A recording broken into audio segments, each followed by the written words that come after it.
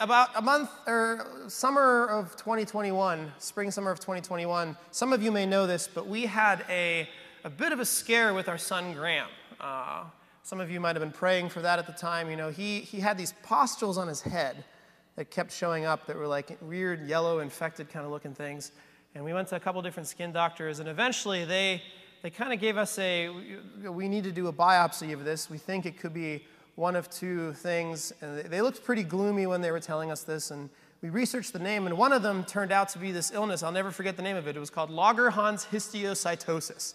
And it's a rare form of cancer, slash kind of like an autoimmune type of thing that is incurable and not a pretty thing for you to have your almost 2-year-old go through. And so we were devastated. We were waiting for like 3 weeks for this biopsy and then the results of it and trying to figure out, and we were kind of sure that we were going to be that family that has the 2-year-old living in a hospital, you know, for like most of their childhood.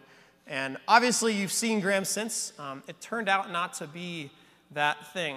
But for those few weeks, we were on edge. And if your parents, you know that there is nothing you wouldn't do for your kids, right? Like you would throw yourself in front of a bus without even blinking if it could save the life of your child.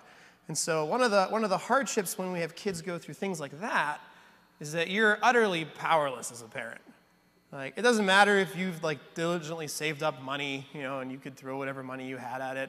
It doesn't matter how strong you are. It doesn't matter how smart you are, right? Like you're stuck. You're just at the mercy of medicine and the Lord to do his thing. And so there was this powerlessness for those weeks.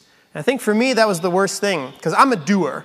Right? Maybe you're like that. Like I love to do, and I like to solve a problem, and if something comes up like that, I'm like, all right, here's the 15 steps, hard as they will be. We'll do it, and then we'll move on. And some problems just aren't solvable. And when it's your kids, that's devastating. Right? Now, he's fine. Right? But I tell you this because this morning we're looking at a passage in the Gospel of John in chapter 4 where a dad faces a similar but far worse scenario. Right? And so I wanted to just put you in the mindset of what this guy, what this official in John 4 is going through and what's going through his mind as we get into the story of this. Because I think it's important to sometimes put ourselves in the emotional headspace of the people that Jesus interacts with. Right? This is one of those times where I can kind of put myself in the emotional headspace. Right? Now this official's son was way worse off. He was actually dying, right? He wasn't me waiting for a kid's diagnosis. He got the bad one and was told it was fatal. And so his son is dying, and we pick up with this interaction that he has with Jesus in Galilee. And so just really quickly, we have... There we go. To catch you up, last time we talked about the wedding in Cana, and that was happening in Cana in Galilee. And since then, Jesus has done a lot of things. Right? The passage of last week and the passage of this week form these kind of brackets in a literary sense in the book of John, where he's now circled around a whole bunch of places, and he's back in Galilee, where he started at the wedding. Right? And since then, he's done some really significant stuff. Like he had this cleansing the temple experience. You've ever heard of Jesus overturning the money tables? Right?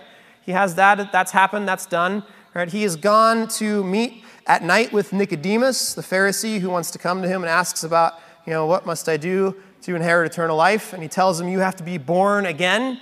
And he defines for us what it means to be born again as followers of Christ. So that's a pretty significant thing. Right? He has gone and spent time with John the Baptist and received a blessing and an exaltation from John the Baptist, where there was people that were following John, and John says, no, wait, not me, but follow him. Right? And he has had the encounter coming back through to here with the woman in Samaria, right? They go through Samaria because it's quicker than going all the way around, and he encounters the woman at the well, and he has this beautiful exchange with her about living water, right? And so Jesus is addressing all of these different people, and if you think about it, they're all kind of Jewish, like hot points, right? The wedding was about purification, right? The woman is about the well and the water that comes from it. That's a significant theme. He's been attacking the temple, and he goes in and he cleans up there. Then he meets with a rabbi, right? And he cleans up there, a Pharisee. And so he's going through all these Jewish institutions and dismantling them one by one. And then he comes back to Galilee, and he has this encounter with this official. So let's read in John 4, verses 46 through 54. So he came again to Cana in Galilee, where he had made the water wine.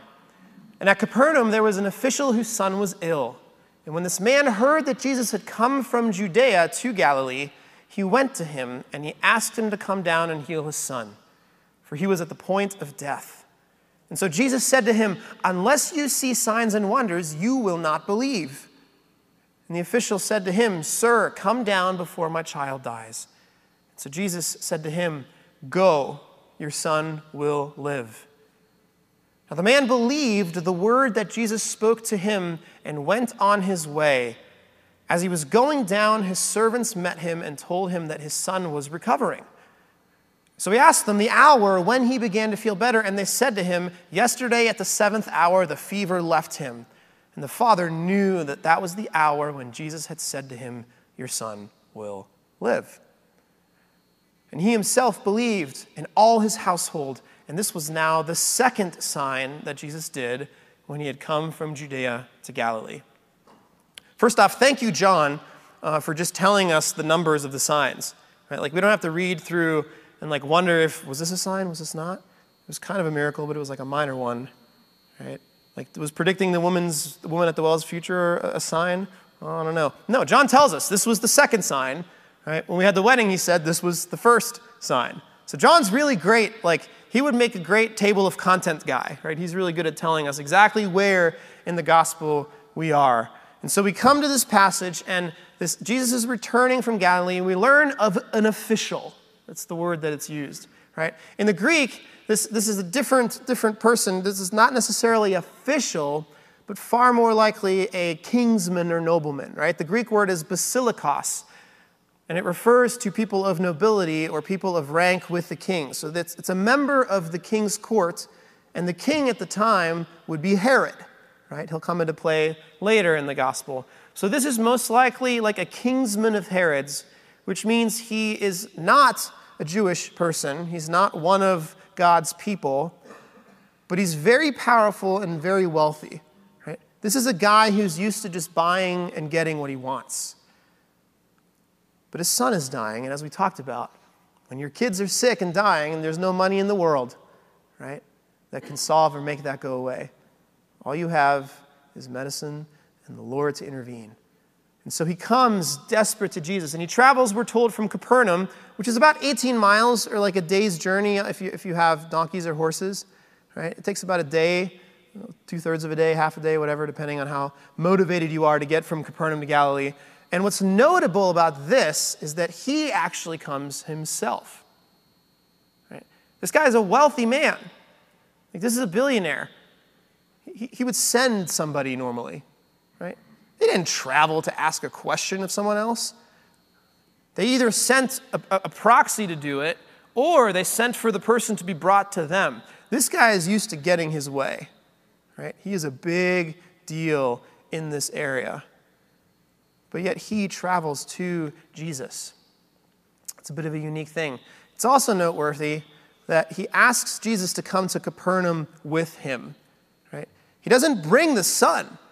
See, for me, efficiency's sake would say, I'm going to throw the son on a donkey. I'm going to get him to Jesus as quickly as possible. Here's this guy who's been healing. I don't know how much time I have left. Right? Like, if I go one 18-mile journey, it takes this long. If I have to bring Jesus back, it takes this long. Like, odds are my son won't make it. He doesn't bring his son for whatever reason. We're not really told why, but he doesn't bring him with him, even though it might have been more efficient, right? And so he asks Jesus to come back with him to his place and heal. This guy wants it his way because he's used to getting it his way, right? He doesn't bring the son to Jesus. He doesn't tell Jesus, can you heal him from afar somehow? He just asks him to come and do the miracle because people have been watching Jesus do these miraculous signs and wonders. It's become kind of a sideshow in a way almost, right? People are following Jesus because they're following him. He has his disciples, but there's this whole set of people that really are just following Jesus wherever he goes to see what happens next, the way that we would maybe follow some major celebrity today, right? Today we can do it on Twitter. Twitter didn't exist. So if you wanted to follow somebody back then, for those of you under the age of 25, right, you actually had to move your feet and follow them wherever they went. Right? Jesus' miracles weren't live streamed. None of that stuff happened. And so he had these people that were walking with him, but the whole reason they were there is just to see what this guy did. He was interesting. Maybe not significant to them, maybe not influential to them, but he was interesting. And so that's why the official comes. He's heard of this Jesus guy, and all he knows is this dude does miracles. Everywhere he goes, he seems to be healing people and doing crazy stuff that no one else could do. If there's any hope I have, let me go get him and bring him back to my house, and hopefully he can heal my son on his own terms. Preferably, do it in a public way so that people see Jesus performing a miracle for my household. Now I have an in and I look cool and all those kinds of things. So he wants it on his own terms. And Jesus' reply is a little unique. He says, unless you see signs and wonders, you will not believe. So he goes to the official and he says, listen, I see who you are. Unless you see these signs and wonders, you're never going to believe in me. And the official, I don't even know, really knows what it means to believe in Jesus. Right? He might believe that Jesus can do a certain thing. He obviously believes that Jesus can heal or he wouldn't be there. But believe in Jesus for the sake of what? Right? And so that's why Jesus says, unless you see these signs and wonders, you won't believe. You're just here for the signs and wonders. And it sounds like a strong rebuke, but it's not really as strong as we think it is. And we'll get to that in a second. The official replies by almost kind of ignoring it. Right? He just asks him, he says, please come now, my son is dying. Right? And when we look at the Greek for asked, all the times that the official utters it, it's a much stronger word. The ESV is a great translation, but every once in a while it gets it a little weaker. It really means that he begged. And it's a tense that suggests that it's a continuous begging, right? This guy is at the feet of Jesus begging him to come with him because his son is dying, and he has no other hope, right? And so he probably doesn't even really hear what Jesus says to him. He just, yeah, will you just please come? Like, whatever lesson you need to teach me, you can teach me later, but my son is dying. Can we just go? Can we do the lesson thing later? Can I learn what it is that you want me to learn later? I just need you to do this for me now. Right? And so he's not quite getting it. And so here's what Jesus does next. His action is very unique because in a way, he gives the man what he wants. But in another, he doesn't. He says to him, right, go and your son will live. So he doesn't indulge. He doesn't go with the guy like he wants him to. He doesn't go down back to Capernaum and do the thing spectacle. All he says is, your son will live. It's essentially like, listen, your son will be fine. Just go home. Like, he'll live. He'll make it. And then we're told that the man responded by going away and believing. Right? He believes and he leaves. Because for him, it's enough. Right? The official is satisfied, and we're told that the man believed the word that Jesus spoke to him and went his way, and he approaches some servants the next day having traveled home, and he finds out that his son is healed. And then he asks him, well, what was it? The 7th hour, right? The 7th hour was 1 p.m. The Jewish people start counting at 6 a.m. each day. So the first hour is 6, the second 7 a.m. So this is 1 p.m. when he's encountering Jesus, and we're told that he doesn't encounter his servants till the next day. So presumably, he didn't travel overnight, right? So do you see the timeline error? This guy was urgent on the way there, but not really urgent on the way back. He believes Jesus' words so much that he doesn't rush home the same day. It was a 1 p.m. encounter. He could have made it. But he doesn't. Who knows what he did? We could speculate, and I don't like to speculate on stuff the Bible doesn't say. Maybe he had business to conduct. Maybe he was just slow and spent another day away from home and the kids, whatever. But for whatever reason, there's not an urgency in his return. And when he comes back, the servants meet him and tell him, listen, your son is healed. And he goes, yeah. Well, what time was it? The 7th hour. That makes sense. That's the time that I was meeting with Jesus. This official, after he encounters Jesus, is so nonchalant about this. He has a belief that is so fervent that he just assumes that it worked. Right? His faith is very much restored in a way that it hadn't been before this encounter because Jesus comes at him from a different angle. He doesn't indulge and heal the way he wants him to, but he heals his son and he sends him on his way. When he goes home, right, he has the son back. and he rejoices. And then we're told later that his whole household believed. This whole household believed as a result. Right? And so the whole house of this guy, his whole court, and if he's an official the size of which people say he is, well then he would have had a very large household of people to believe alongside of him. And so we have this mass of people that get converted as a result of this. Now John emphasizes the sign aspect of Jesus, as we talked about, right? No miracle is just a miracle. Everything means something. Everything is a sign of some kind. And this is no exception. Notice how Jesus performs the sign, right? The man comes demanding this public miracle, and the man doesn't get the miracle then, but he only gets what? Words. All he gets are the words of Jesus. And that's all he has to go on. And so the man is expected to go away and believe in faith what he hasn't been able to see happen, right? Jesus didn't come with him. He didn't heal his son in front of his face. Right? He didn't get to have that conversation with Jesus of, now I've seen what you can do, so I believe in you. All right, we'll see you later. Right? He's leaving with at least some sense of expectation, but also perhaps some worry. Right? Wouldn't you be worried in his shoes as you're traveling home? Well, he said my son is healed, but I can't see him yet. I got to go back to, the whole way home, there's at least a part of you that has to be wondering to some degree. Right? You might be relaxed, you might believe what Jesus said, but you're worried. At least somewhere in there until you see it with your own eyes, right? Jesus uses words. Because what Jesus wants from the people is for them to believe his words. He doesn't just want the people to follow him for what he can do, but he wants the people to actually listen to what he says. And so in this sign, he chooses to use nothing but words to send the official on his way, and he expects that official will act in faith, respond, and go home, not having seen whether it actually worked or not until the next day. And he does. And so it's not so much a rebuke, right, when he tells them, unless you see signs and miracles, you won't believe. It's a course correction. He's saying, listen, we live in a world that tells us that you should, seeing is believing.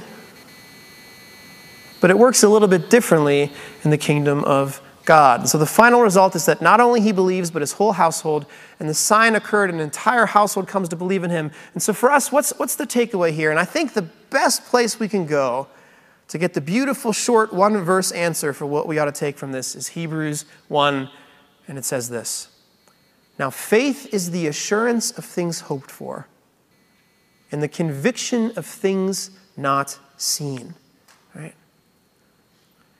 Faith, for us to say we have faith in Christ, means that we are convicted that what he says he'll do, even when we haven't yet realized or seen it. It's not seeing is believing, it's believing is seeing. It's a very different way of thinking from the way the world tells us to think. And that's what he's trying to get this official to understand. He goes, listen, you guys are all coming and you're seeing and then believing. I want you to believe and then go live as if you see it, and eventually you will. But the belief comes before the seeing in my kingdom. So you better get that right. Right? And that's why Hebrews 1 tells us that. And if you read the rest of Hebrews 1, what happens next is it gives us all these accounts of various people through Scripture who believed by faith without ever being able to see. It talks about Abraham, right, whose promised descendants as numerous as the stars. And so he goes in faith believing, but doesn't get to see it. And then it talks about Enoch and all these different people, Abel who offered sacrifices, all throughout Scripture. And then we get to verse 13, and it says this, these people, they all died in faith, not having received the things promised, but having seen them and greeted them from afar, and having acknowledged that they were strangers and exiles on the earth. Right? Scripture is littered with characters who God makes promises to, and those promises come to pass, but not in their lifetime. Abraham does have as many descendants as the stars, but he's dead by the time that happens. But the promise is realized, right? Because God's kingdom works in a time frame that is beyond just our singular one life. or one generation. The Lord promised the promised land, but because of the sin of the people, most of them died and didn't get to see it. Their children did. But the promise stands. In the kingdom of God, the Lord makes promises about what it will be like, but not all of them are currently fully realized. Right? And you may pray for things along the way, and the answer might be yes or no, or maybe, or not maybe, yes or no, or later. Right? The Lord is at work in our lives every single day. You may not get your way when you want it, the way that you want it. And so faith, to have faith in Christ, means that we believe what Jesus tells us, even if we don't yet see it. Right? There will come a day in the pain of life that we walk through, right? Some of us have minor pains, some of us have major pains in our lives. But there will come a day when that pain ends, right? Where we will spend eternity with Him in paradise, and when He will come back and restore things to the way they were supposed to be, where sin will be no more, where every tear will be wiped. That is a promise. None of us right now are realizing it. But we're called to live as if it's already gone down by faith. Because He promises it, and because God does not break His promises. What Jesus wants the official to know is that He has come to usher in a whole new type of kingdom. And you're going to see miracles and you're going to see signs. And sometimes you're going to be asked to assume things on faith, and you may not see a sign to tell you that it's for real.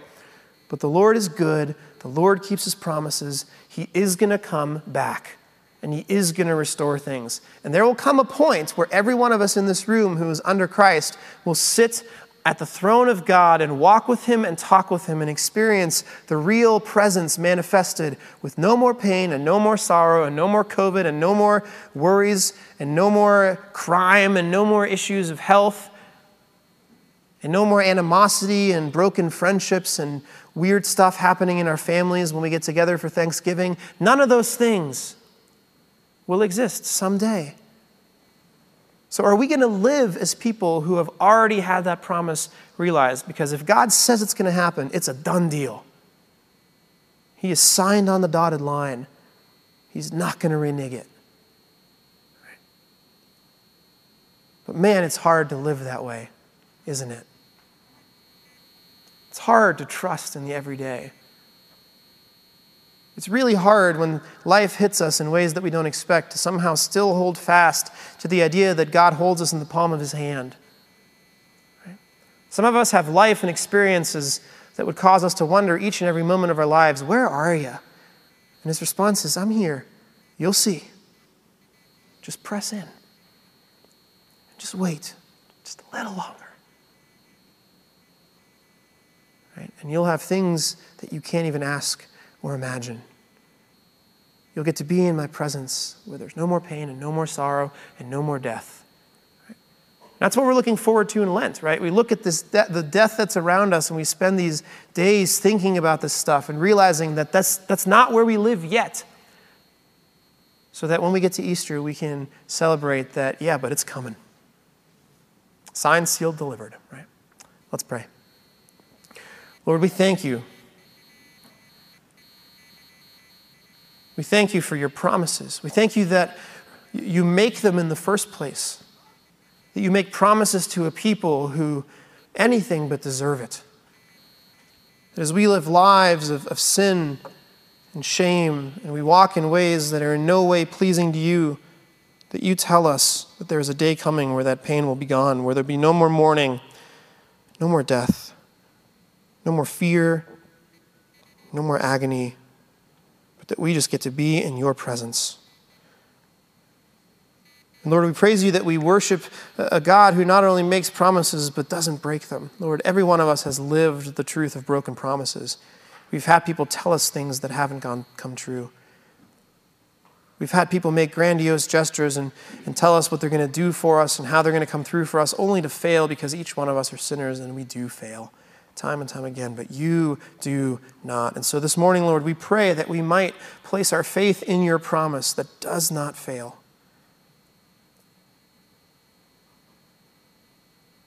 That You might be in our midst and remind us of that truth. That when we're willing to give up, that you might remind us and show us and demonstrate an extra measure of your presence, that we might feel your peace, that we might hear you say, there's something coming. I know you want to give up hope, but just hold on a little longer. We love you and we praise you. And all his people said, amen.